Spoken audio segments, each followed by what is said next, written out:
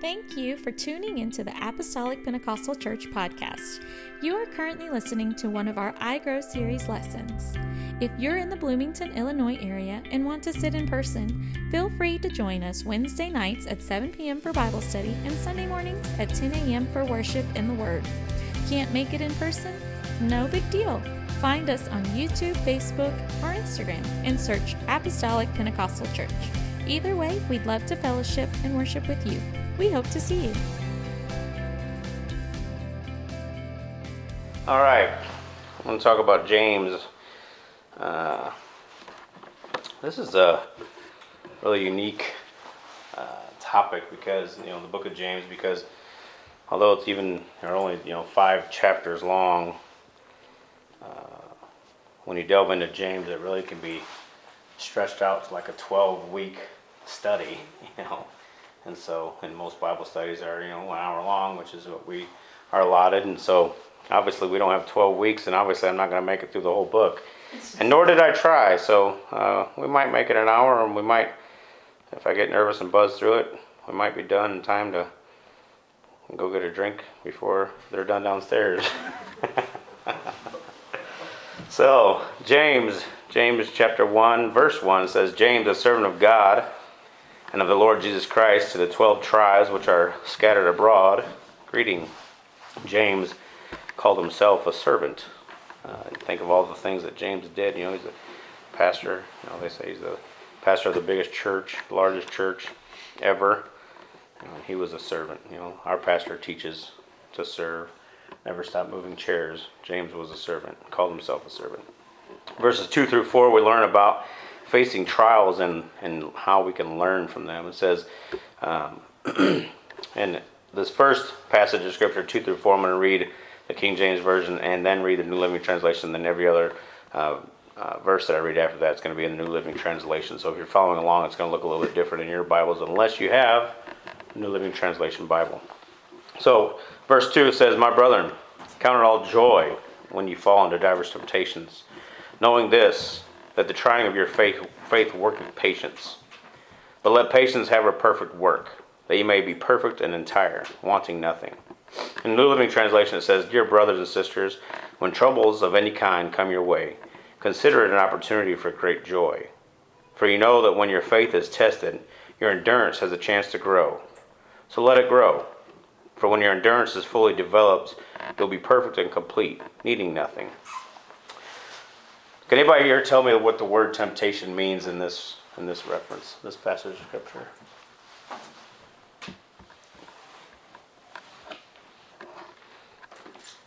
Come on, even I knew this one. The word temptation here is not an enticement to moral sin. It's not, I'm tempted to go, do bad things. The word temptation here just simply means a test of your faith. And so, really it's kind of, you have to read it, you have to look into it, study it. Because if you just read it as it was, you think, okay, I'm going to be tempted. What am I going to be tempted to do? I'm going to be tempted to do a lot of things. Man, we could be tempted to do a whole lot of things.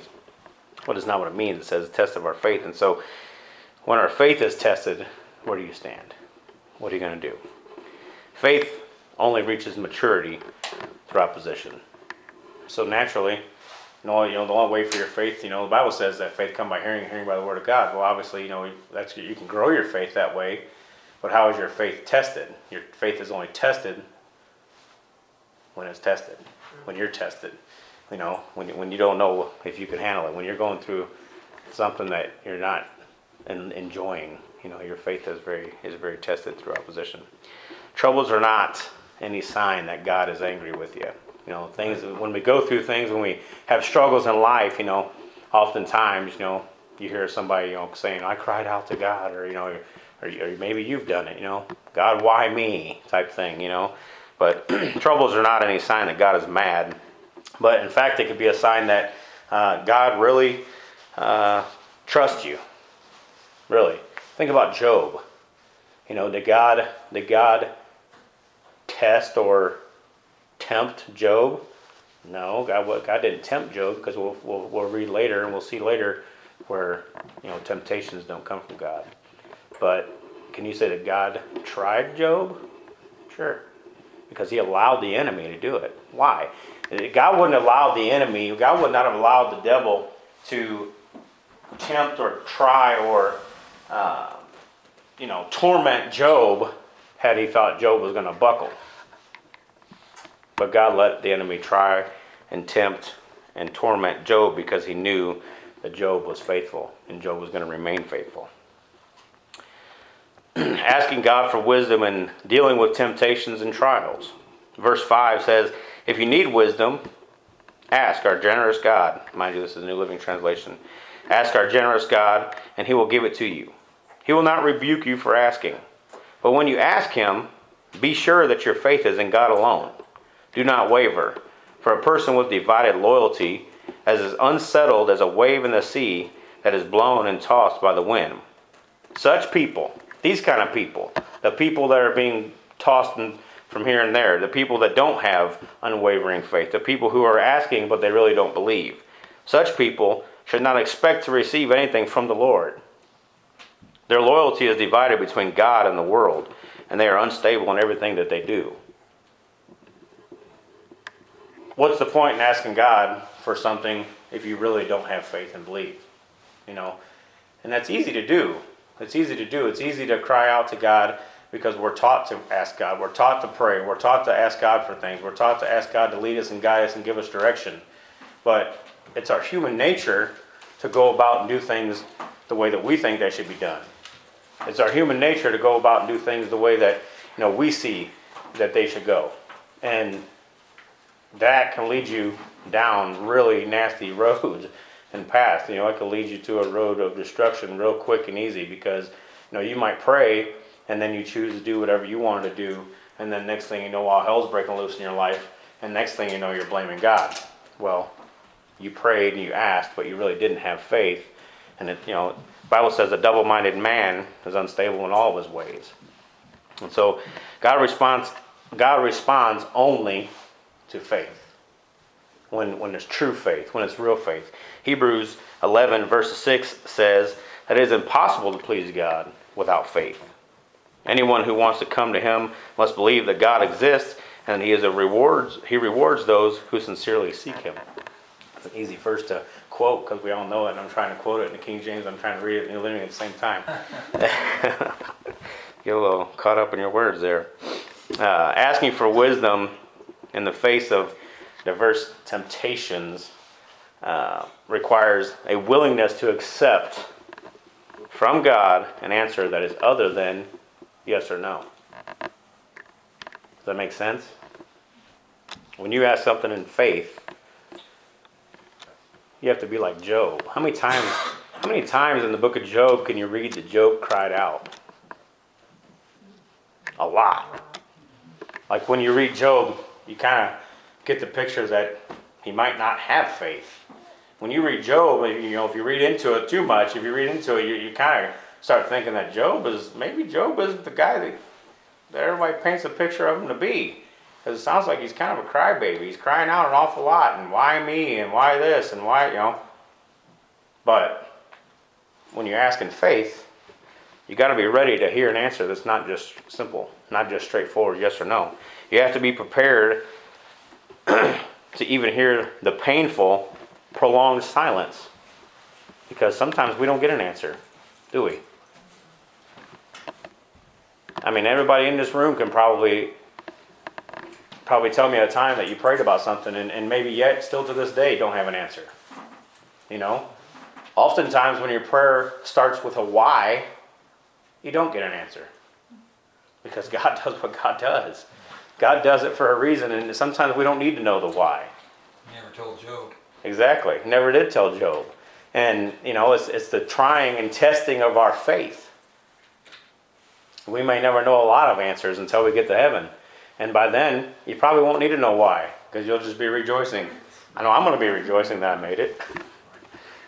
In Acts 10, Cornelius, he says he prayed a memorial prayer. And it said he prayed for years. He believed, and he prayed for years for someone to come. Right. And then finally Peter shows up one day. Right. Amen. That's good. That's good. Job, no doubt, probably struggled with his faith, but remained faithful. And we need to be like Job. Having this kind of faith and truly giving it, whatever it is, the it in your life today could be different than your it in your life last week, last month, last year, or next week, next month, next year. Truly giving it to God doesn't mean that we're free from pain. Doesn't mean that we're free from stress. Doesn't mean that we're free from, aggravations. Just because you gave it to God doesn't mean that you're free from all this stuff, because we're human, right? I mean, I can say I gave it to God, but I'm still human. And I still stress over things, and I still worry, and I know that, worry is a sin, and we're not supposed to worry, and we're supposed to really, truly give it to God. But, man, that's so much easier said than done, because we are human. But this is where the trying and testing of your faith. How faithful are you? How much faith do you have? And how faithful are you going to be? You're going to leave it in the hands of God? We've heard sermons preached over the years, hundreds of them, time and time again. Bring it to the altar and leave it there. And you see people, and just from simple observation, you see people come to church and you know that they're struggling with something, whatever that something is in their life, and then they go to the altar and they pray and they have a breakthrough, and then whether it's the next Sunday or whether it's a couple months later, or who knows, when they come back, they're struggling with the same thing. Well, what do we say? We say, well, they didn't leave it at the altar. They picked it up and took it back with them. Well, obviously their faith is wavering, right? Obviously their faith is not where it should be, because they feel like they can do better. And I say I feel like I can do better. We feel like we could do better than what God can do. And it's really what we're saying. We're not saying it verbally, but it's really what we're saying. Because when we stress and we fear, and we worry more than what we should, are we really putting it in God's hands? So I know it sounds like I'm saying two different things here, because when I say if we really give it to God, that doesn't mean that we're free of pain, doesn't mean that we're free of stress, it doesn't mean that you're not affected by your current circumstance, because we are. But what is your mindset? What is your mindset? I've personally been stressing over this job situation for 2 years. For 2 years I've been stressing over a current circumstance, current situation that I very potentially put myself in. I prayed for this job. I prayed for my job at the prison. And granted, I can say whatever I want to say. I can say that I didn't realize how it was going to be, that I never worked for a union, that, it was told to me something different, I was misled, and all those things are true. But the fact of the matter is here I am, right in the middle of my nasty circumstance. Right in the middle of my nasty situation that I'm struggling and stressing over, and I'm praying every day about, God, do whatever you got to do to get me out of here. Whatever it takes. So just because I have faith that God's going to do something, just because I have faith that God's going to move and God's going to work, doesn't mean that I don't still deal with my current circumstance day in and day out. But understanding and believing that God really does have it under control. That's the important part. I come home many days, probably 5 days a week, and complain and stress and get emotional, and I'm upset, and every time I go to, very seldom. Here as of lately, it's been a couple days a week that I could say, how was your day, Darren? It was good. A couple days a week. And the other 3 or 4 days a week, it's been pretty miserable. And I'd be lying to you if I told you that I didn't lay in bed and say, God, why? What are you doing? What's going on? What's happening? I need you to move. I need you to do something. I need you to work, because I'm going crazy. I don't see the light at the end of the tunnel. And I need something from you. But at the end of the day, really, truly knowing down deep inside, being able to take a deep breath and say, this is just temporary. Really is just temporary. God is going to move. God is going to do something. God is going to work this all out. Amen. That's faith. Having faith doesn't mean everything's perfect. Having faith doesn't mean that you're not going to stress and struggle. But having faith just is understanding when you go to bed at night that I'm not going to be the one to make the next decision. It's like a game of chess. I don't play chess, but I know it's long and boring. And so it's like a game of chess. It's, wait patiently for the next move to be made. And that's where I was at for a long time. I was waiting for God to make his move. Rest assured, I might be hurting. That might be my breaking point. I might be ready to throw in the towel. But God. And everybody here has been there. Everybody here's been there. Your situation, it might not be a work situation. God bless your soul if you're that person that just loves their job like Allison Fisher. Just goes to work and just loves everything about it and doesn't affect her one bit. And 3:15 comes and she's ready to work till 4:15 because she's just not ready to go home yet. I'm at home. Even when you're not. Everybody's situations aren't work related like mine, and I'm sure I have other issues, but man, they've definitely been hidden in the shadows of the work situation for 2 years. So I won't indulge in any kind of lengthy information, but I will tell you that God is moving, and the 29th of this month is my last day at Pontiac Correctional Center. So, I'm happy about that as well. Nervous as all get out, but God, like I just said, but God, and I don't doubt one bit. As much as my nervousness wants to try to grip me, as much as fear tries to grip me, and about what the future holds, I know that this was a decision that was prayerfully considered, but God, right? We need to get to the point that we have enough spiritual capacity to see things from God's viewpoint. That's tough. That's hard for anybody. I mean, that's hard for anybody. Even the most, the biggest prayer warrior that you could think of. It's not always easy to see things from God's viewpoint. It's not always easy to see the way God is going to work things out. Because obviously we're not mind readers. And even if you pray 8 hours a day and fast 8 days a week, you're not going to always see things from God's viewpoint. Right. But we need to strive to get there. Right. We need to strive to try to see the things, see what's going to happen in our lives from God's viewpoint. And when things are going bad, when we're being tested and we're being tried and things don't seem like they're going our way and things don't seem like they're going very good at all, we need to try to see the positive in it. We need to try to see, God, what are you doing? What are you trying to do in this situation?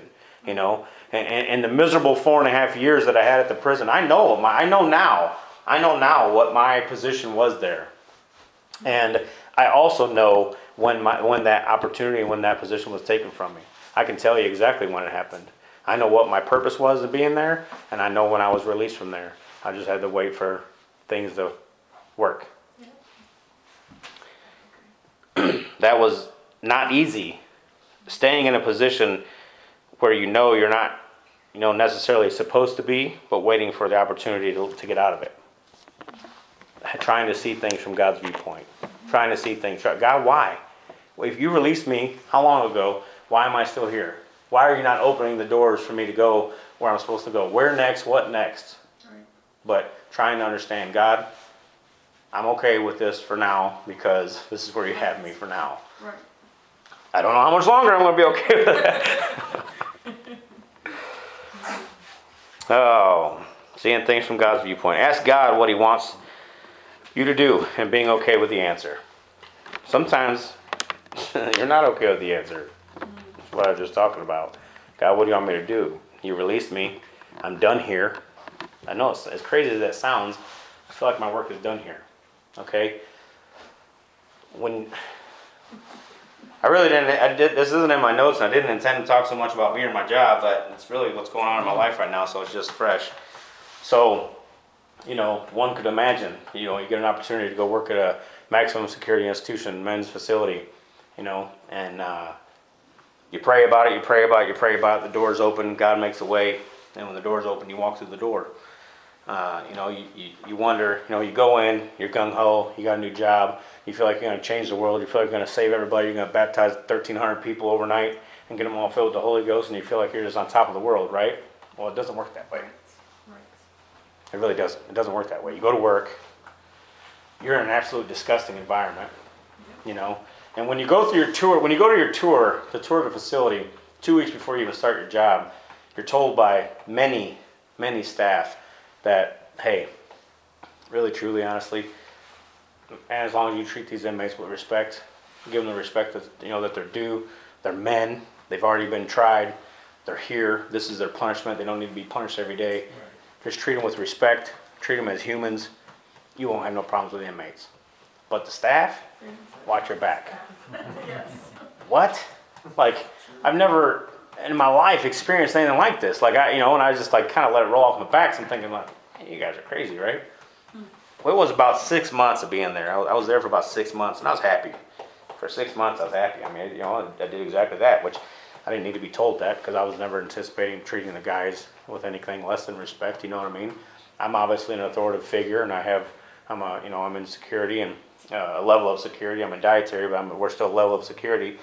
And as long as you treat them with respect, just like they said, they're going to treat you with respect. I've seen guys treat inmates horrible, talk down to them, degrade them, physically, mentally, verbally, something that I would never do anyways. And so I didn't have any problems. Just like they said, I didn't have any problems with inmates.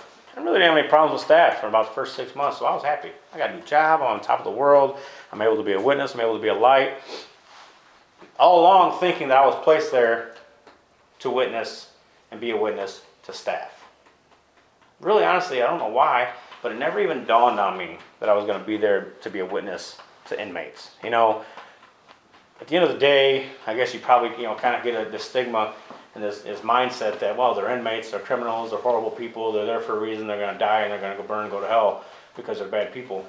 When no, not at all, because they're humans and God died on a cross, for them and shed his blood for them just like he did for you, and not trying to, I don't want to sound like a tough guy or like I'm boasting, but I had the opportunity to witness many times to inmates, and I had to tell them the truth. The truth is man, there's an extremely fine line between me living here and me working here, and the only difference is you got caught. There's things that I've done in my past, and my 8 years and 8.5 years of being backslid, that could have landed me there too. And so really you have to have a different perspective and understand, and my mindset shifted. And I realized after 6 months and getting wrote up over a lie, getting lied on by 3 different staff members, a lieutenant, a sergeant, and an officer, that put me on paper, and I was able to take this write-up to the major's office, to the shift commander's office, and say, I want you to do me a favor. Go to the cameras. Now, mind you, I'm a little boisterous. I'm a little forward. And I'm a little more forward when I know I'm innocent and you're accusing me of something. I don't like that. Most people probably don't. However, I probably do handle myself a little bit different than most. So I was very adamant. You're going to go to the cameras. Well, no, we're not. No, you are. Because you can't use the cameras to use against me as discipline, but you can use the cameras to use for me to prove that I'm innocent. And so I made them look at all the cameras, and everything that they were able to see on cameras and timelines proved this write-up wrong and proved me right. I realized then everything they said 6 months ago was in fact 100% correct. Watch your back, because staff is crazy. They're bogus. And I realized then that God has me here for a different reason than what I thought. God placed me there to be a witness and help the inmates.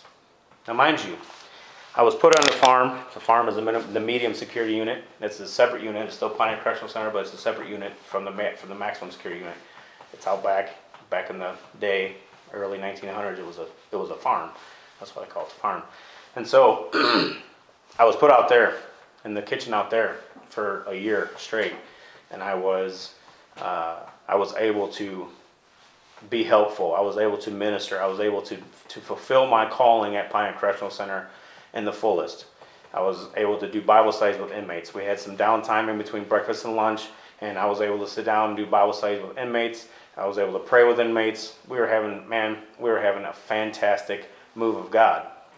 Nobody was shouting and running the aisles and speaking in tongues, getting the Holy Ghost.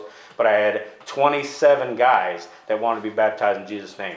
And when Brother Bruce first got here and was here full time, I was trying to get him to get in there as a religious volunteer, and then everything happened, and then they started shutting that down, and he still wasn't able to get in there, but because of COVID and all that stuff. But I had 27 guys that wanted to be baptized, and they state policy, their Pontiac policy, not state policy. The Pontiac policy was, they're only allowed to baptize one guy a week, and it's a big process, and this and that and this and that. And I was able to convince them, look, if we just filled the trough, it doesn't matter. These are all medium security guys. Let's just get it done. And so I had them extremely close to agreeing.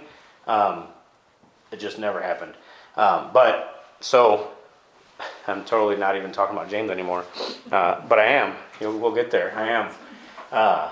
So anyways, in doing so and being out there, another very bitter, vindictive staff member comes out on my days off and throws away all the Bibles that are in my desk drawer.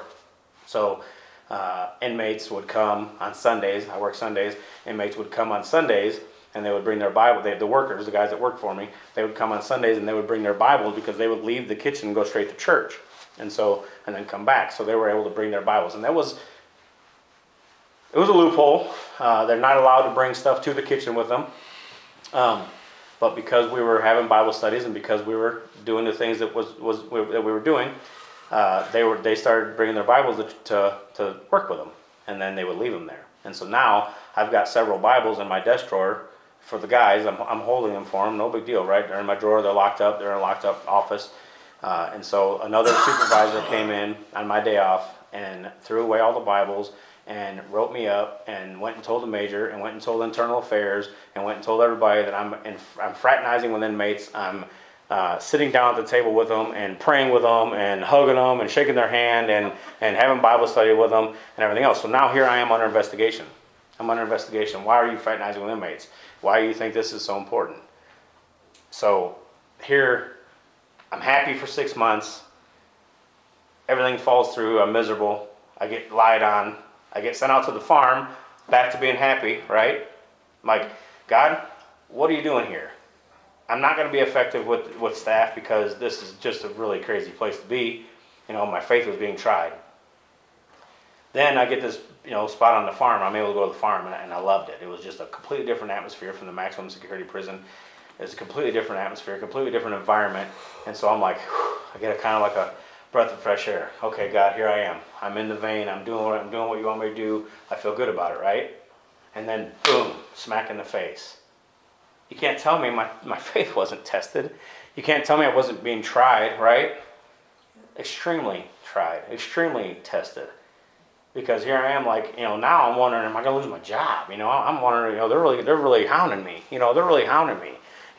They think because I'm doing Bible studies that I'm also the guy bringing the cell phones in, and I'm also the guy bringing the cigarettes in, and I'm also the guy bringing all the stuff in. It's like, what's Fisher doing? What do you? I heard from many inmates. They're being put under investigation too, being asked questions about me, guys that had nothing to do with me, but there are other people. And I'm like, and so when I'm hearing this, I'm just getting beat up. I'm beat up every day. I'm just getting beat up. I go into work and I try to be in a good mood and I try to, pray on the way to work. I got a 40-minute drive to work and I pray and I spend time with God and I feel like I'm doing well and feel like everything's good. And I walk in and I get there by 4:30 and by 5:30 I'm being hounded by an inmate. Hey man, what's going on with you and I? What do you mean? Nothing's going on with me and I. Well man, they pulled me in upstairs the other day and asked me, what do you know about Fisher? Who's Fisher? That supervisor that came in off the streets, and so I'm like, they're asking questions about me, trying to get me in trouble, and I didn't do anything wrong. God, why?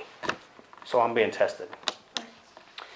And so, needless to say, at that point, I knew it was time to go. Just took a long time to get out of there. All right, understand that trials level the playing field. Listen. We'll read. Verses 9 through 12. Believers who are poor have something to boast about, for God has honored them. And those who are rich should boast that God has humbled them. They will fade away like a little flower in the field. The hot sun rises and the grass withers.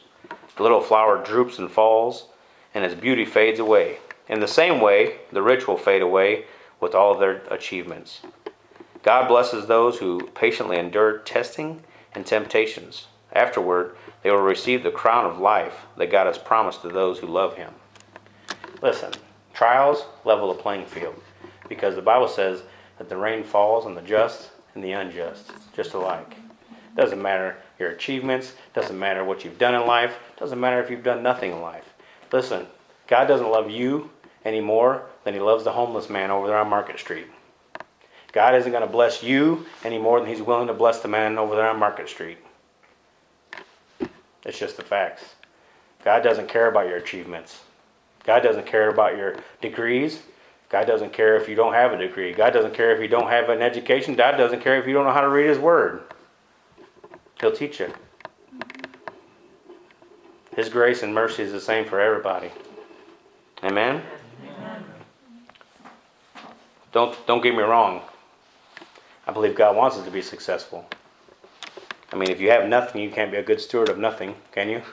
He talks a lot about being a good steward of what you have. So if you have nothing, then you can't be a good steward of nothing. God wants us to be successful, but it's not your success that's going to make a difference whether or not you go to heaven or hell. He loves us all the same. Whether you're rich, poor, smart, not smart, what God cares about is our relationship with him. That's what's important to him. In the same way, trials happen to everyone the same. And, happy is the man who endures trials, rich or poor. The difference between trials and temptation. Verse 13 says, and remember, I'm going to read 13 through 18. It says, and remember, when you're being tempted, do not say, God is tempting me. I told you we were going to get here. God is never tempted to do wrong, and he never tempts anyone else. Temptation comes from our own desires, which entice us and drag us away. These desires give birth to sinful action, and when sin is allowed to grow, it gives birth to death. So don't be misled, my dear brother and sister. Whatever is good and perfect is a gift from coming down from us to us from God our Father, who created all the lights in the heavens. He never changed or cast a shifting shadow. He chose to give birth to us by giving us his true word, and we, out of all creation, became his prized possession. If someone is tempted to do wrong, if you're tempted to do wrong, it's not God that's tempting you. Trials, it's one thing. God might try us. He's going to try your faith. Just like the enemy can try your faith. God can try your faith.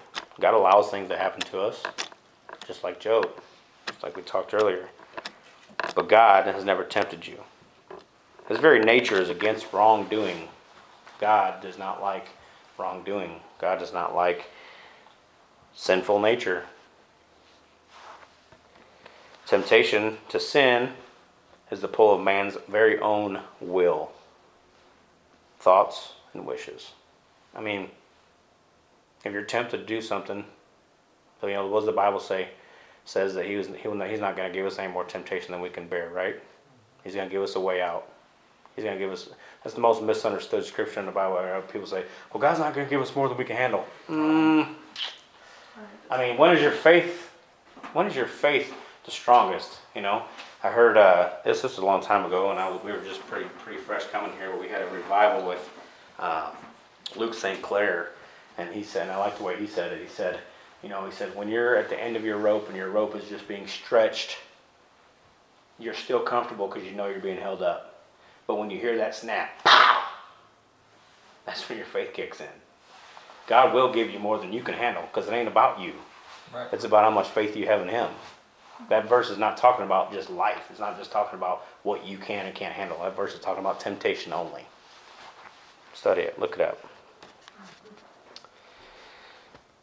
Evil thoughts lead to evil actions, which lead to God's judgment, which what we read earlier was death. So be careful, because a lot of times I hear people say, "Well, God's allowing this to happen." I ask somebody, "Why are you doing this if you know it's wrong?" Well, I mean, God's the one that puts this stuff in my mind, and I pray that he wouldn't put it in my mind. He still lets it happen. Well, you're human, and this goes all the way back to Adam and Eve, and you have a decision. and it's not God that's making you do it. You think about these things, and what you put before you is probably what you're going to be tempted to do. You know, I mean, I don't mean to meddle or be on a soapbox. I don't know anybody's personal. I mean, most people in here, I guess I do, but if you struggle with drinking, don't walk down the liquor aisle. Right. If you struggle with smoking, don't walk down the smoking aisle, the cigarette aisle. Right. You know. If you struggle with pornography, then don't sit on the computer at nighttime when you should be in bed, or anytime. You know, whatever you struggle with, don't put before your face. Don't put before yourself. You're tempting yourself. You make the decision to do this. Well, what about if I'm just driving down the road and I'm tempted to do something? Okay, well, pray about it. Pray about it. You're in control of your own mind. You're in control of your thoughts. Take every thought into captivity, right? So you're in control. You pray, God, I plead the blood of Jesus over my mind. God, take these thoughts away from me. God, help me. Help me to overcome these temptations. Because at the end of the day, temptation takes action. It takes action to follow through with temptation. If you're driving down the road, let's just say you have a crazy addiction of, giving road rage, and you like flipping people off. I just use that because I don't know anybody else. I don't want to meddle on anybody else's personal thing, and I don't want anybody to think I'm attacking them. Let's just say that. It's a crazy analogy, but let's just say that. Well, guess what? It takes you raising your hand and doing that action to make the temptation come to fruition, right? Right. Okay.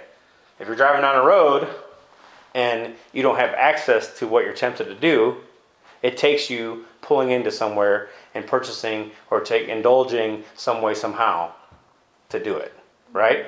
So don't tell me that God is tempting you, because temptation is not a sin. Right. Just because you have temptation doesn't mean you're sinning. Yeah. You can be tempted every day. God was tempted. The devil tempted God. Was he sinning? No, God was without sin. Jesus was without sin. We know that, right? So temptation is not sin. It's the action that whether or not you follow through with it or you don't do it is where the decision needs to be made. So, evil thoughts lead to evil actions. It leads to God's judgment, which is, the Bible explains, that's death. Don't be misled. There's a difference between trials and temptations, for sure. Being a believer results in actions. Obviously, we just talked about negative actions. Being a believer results in positive actions. Verses 19 through verse 27 says, "Understand this, my dear brother and sister. You must be quick to listen, slow to speak, and slow to anger." Well, I'm going to stop there just for a second, because that's good. That's good. Man, I'm tempted to say all kinds of stuff sometimes. Sometimes, everything you need to know. They say everything you need to know in life you learn, before third grade or whatever. Everything you need to know in life, you need to learn right here in the Word, And it's just doing it, it results in action. We have to have action behind it, Quick to listen, slow to speak, slow to anger. Somebody probably was reading the Bible when they came up with the term, God gave you 2 ears and 1 mouth for a reason. Listen twice as much as you talk, right? I'm pretty sure whoever said that first probably read his Bible. I would have to think. Verse 20, human anger does not produce the righteousness God desires.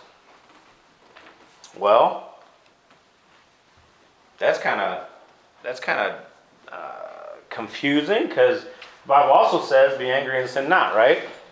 Well, we're talking about action. So, I could be mad, I could be angry. What's my action about it?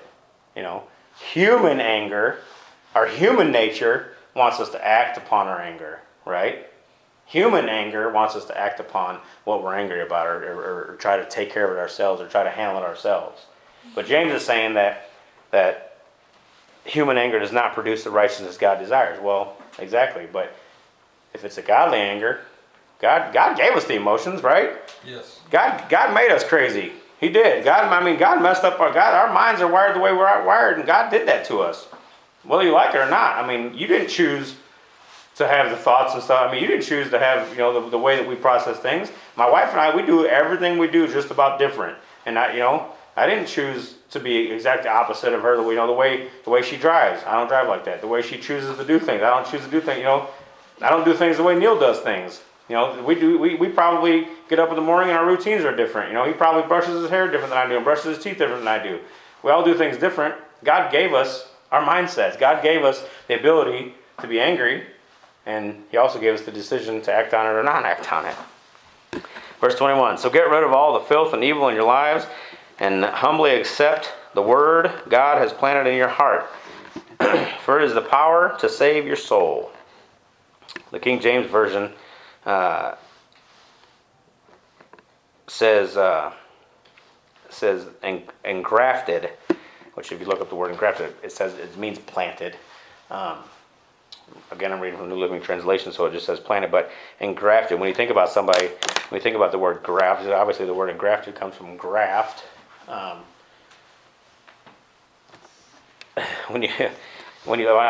googled it, and there's a million different definitions for it, but when I didn't write it down, I don't know why I didn't, but sure, I'm trying to remember exactly how it was worded. But basically, take good tissue and put it on something that's not. You know, you think of somebody needing a skin graft. Like, man, that I don't know. I guess I should have wrote it down. Maybe I should have wrote my thoughts down instead of skipping over it because it was good when I got it.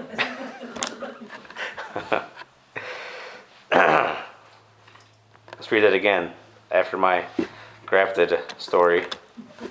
Maybe you can have it put in your head different. So get rid of the filthy and evil in your lives and humbly accept the word that God has planted or grafted in your heart, for it has the power to save your soul. 22. But don't just listen to God's word. You must do what it says. We all know, don't just be hearers of the word, be doers. Otherwise, you're only fooling yourselves. Well, that's pretty good because, at the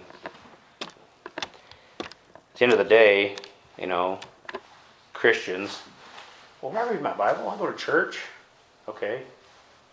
The Word of God says that really you're just fooling yourself if that's all you think it takes, because it takes more. It takes action. Faith without works is dead, right? That's what the Bible says. I didn't make that up. 23. For if you listen to the word and don't obey, it's like glancing your face in a mirror. See yourself, walk away, and forget what you look like. Man, I thought that was the craziest thing I ever read in my life. We read that, especially reading the King James Version, it's a little different, but basically the same concept. I'm like, how do you do that? Well, after studying out a little bit, I've seen myself in the mirror enough that I pretty much have an idea what I look like. There's a mirror right here. And so I know what I look like. If I walk away, I'm not going to forget what I look like because I've seen myself a lot. But the studying out makes sense because, talking about in ancient times, obviously, when this was written, mirrors weren't readily available. They didn't have reflections on their nice new Mercedes to go look at themselves in. Mirrors weren't there. So I guess it was quite possible to forget what you look like if you only had an opportunity to see a mirror once a year or maybe even longer. Off topic, dad joke. Not really a dad joke. Kind of, it's true. It's a fact. You cannot purchase a brand new, unused mirror. Just saying. Think about that. Okay, we're going to go on. Mirrors are used. You're going to buy a mirror, you're buying a used product. I don't care what the price is. But if you look carefully into the perfect law that sets you free, and if you do what it says and don't forget what you heard, then God will bless you for doing it. She's lost. I'll explain later. I'm going to read that again. I'm sorry, I mean to disrupt class. But if you look carefully into the perfect law that sets you free, and if you do what it says and don't forget what you heard, then God will bless you for doing it. If you claim to be religious, but don't control your tongue, you're fooling yourself, and your religion is worthless. That's good. That's good. I can meddle. I'm not going to. Pure and genuine religion in the sight of God the Father means caring for the orphans and the widows in their distress and refusing to let the world corrupt you. You can take that literal, take it however you want to take it. Caring for people that has less than you, caring for people that need help. That's what's important. So many times, I will meddle. Go back up to that previous verse. Having a filthy tongue doesn't necessarily mean cursing. Doesn't necessarily mean, slandering people.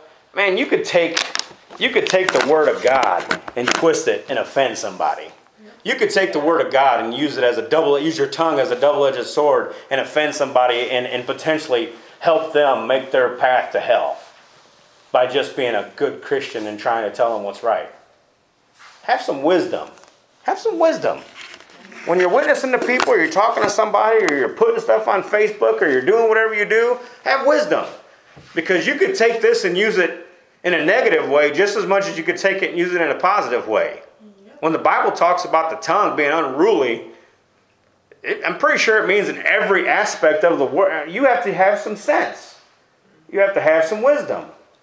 So just because you're a great Christian and you can quote every verse from Genesis to Revelations doesn't mean that you can't hurt somebody's feelings. Amen? Amen. So let's look back.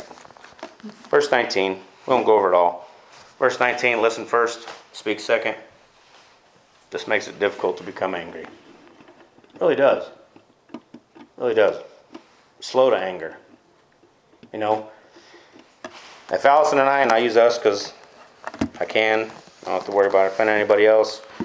Might embarrass her, but don't mean to. But if Allison and I are arguing about something, it's easy to say something that maybe you don't even mean and you're going to regret later. But you know what? I'm just going to be transparent. I have a hard time with using, but it's the truth, as my justification. Just because it's true doesn't mean it has to come out of your mouth. Because I can say a lot of true things that are very hurtful. Right. And I can say a lot of true things that are not going to be in any way, shape, or form beneficial to my marriage or to my relationship. I can say things even outside of my relationship. I can say things to a coworker that might be true. That might make that coworker say, man, this dude's a jerk. He claims to be a Christian. He claims to be a man of God. And when I could walk out feeling good about myself saying, well, I didn't say anything that wasn't true. Just because it was true doesn't mean it had to be said. So that's powerful. Listen first, speak second, and it makes it difficult to become angry. 9 times out of 10, when I'm angry about something, the more I talk, the madder I get. Right.